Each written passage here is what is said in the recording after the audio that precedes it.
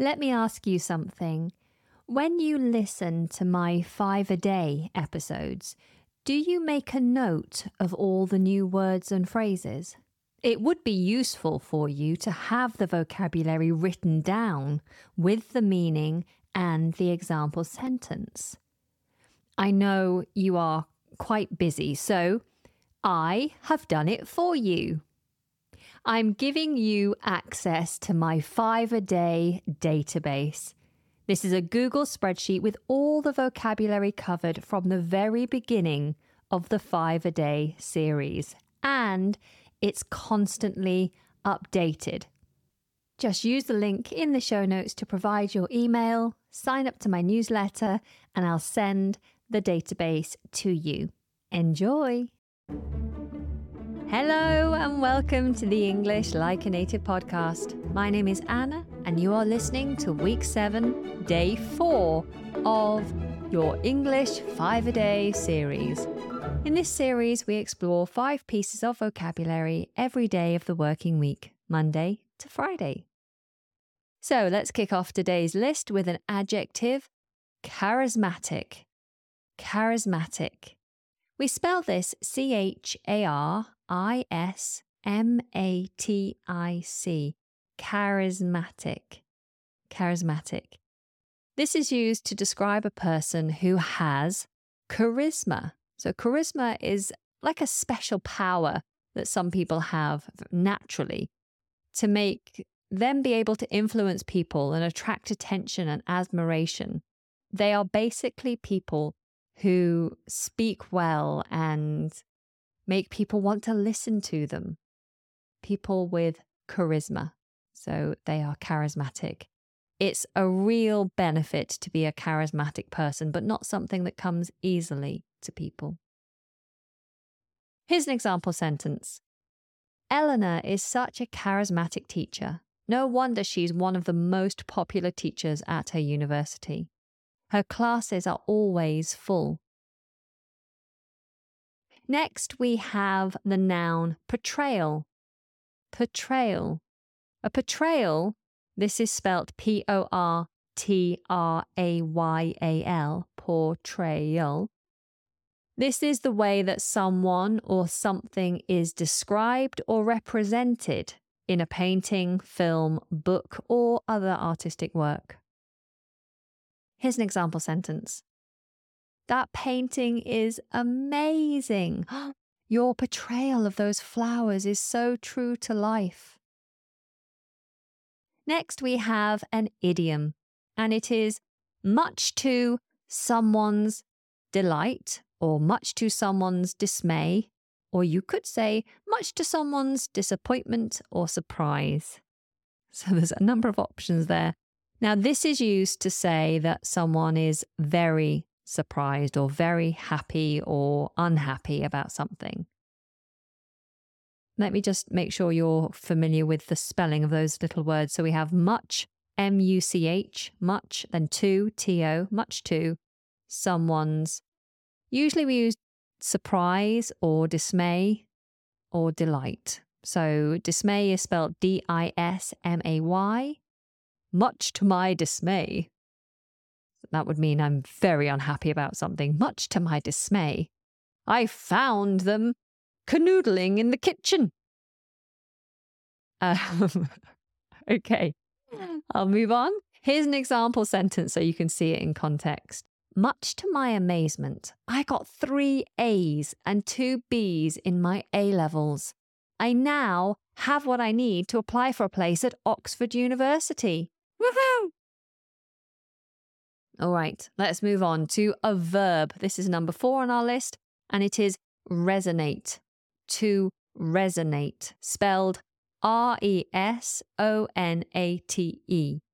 Resonate. Resonate. Now, if you resonate with something, it means you feel that it's true or that it has the same meaning for you. You understand it. Here's an example sentence. You spoke about the struggle to balance work and family life. I really resonated with that. Number 5 on our list is the adjective simultaneous. Simultaneous. We spell this simultaneous.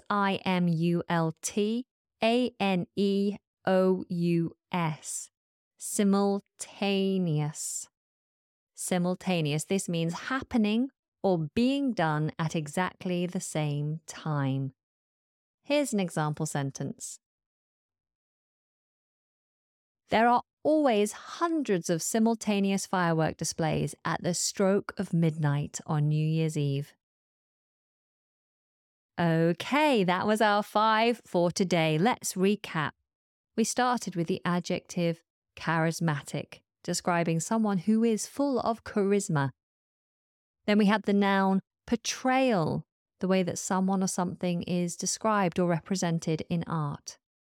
We had the idiom much to someone's surprise, dismay, disappointment, etc., meaning that someone is very surprised, happy, disappointed, etc.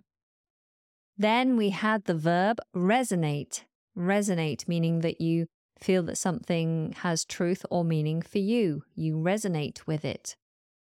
Then we finished with the adjective simultaneous, when something is happening or being done at exactly the same time. Now let's do it for pronunciation. Please repeat after me. Charismatic. Portrayal. Much to my surprise. Resonate. Simultaneous. Wonderful. Let's bring all of those together in a little story. Marissa had always been a very charismatic person. She was the most popular girl at school and everyone admired and respected her. If anyone was teacher's pet, it was Marissa. A teacher's pet is that one student in class who the teacher likes the most and often treats them better than the other students.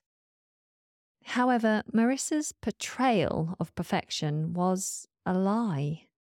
To the world, she was a perfect 15-year-old girl with a perfect family living in a perfect house and neighborhood. But this couldn't be further from the truth. In fact, her life was a million miles away from being ideal. Marissa's parents had come over from Thailand 25 years ago and had worked tirelessly in their furniture shop every single day. As a woodworker and carpenter, Ken, Marissa's father, was extremely talented and made every piece by hand. He spent hours carving, shaping, smoothing, and creating the most beautiful pieces of furniture to sell to his loyal customers. He and his wife ran the shop and also offered translation services to local businesses and cleaned offices.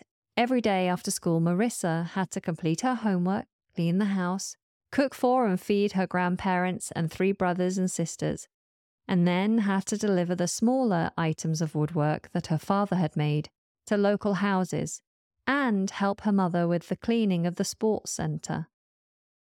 One day when Marissa was scrubbing the sports hall floor, she heard whispering voices behind her.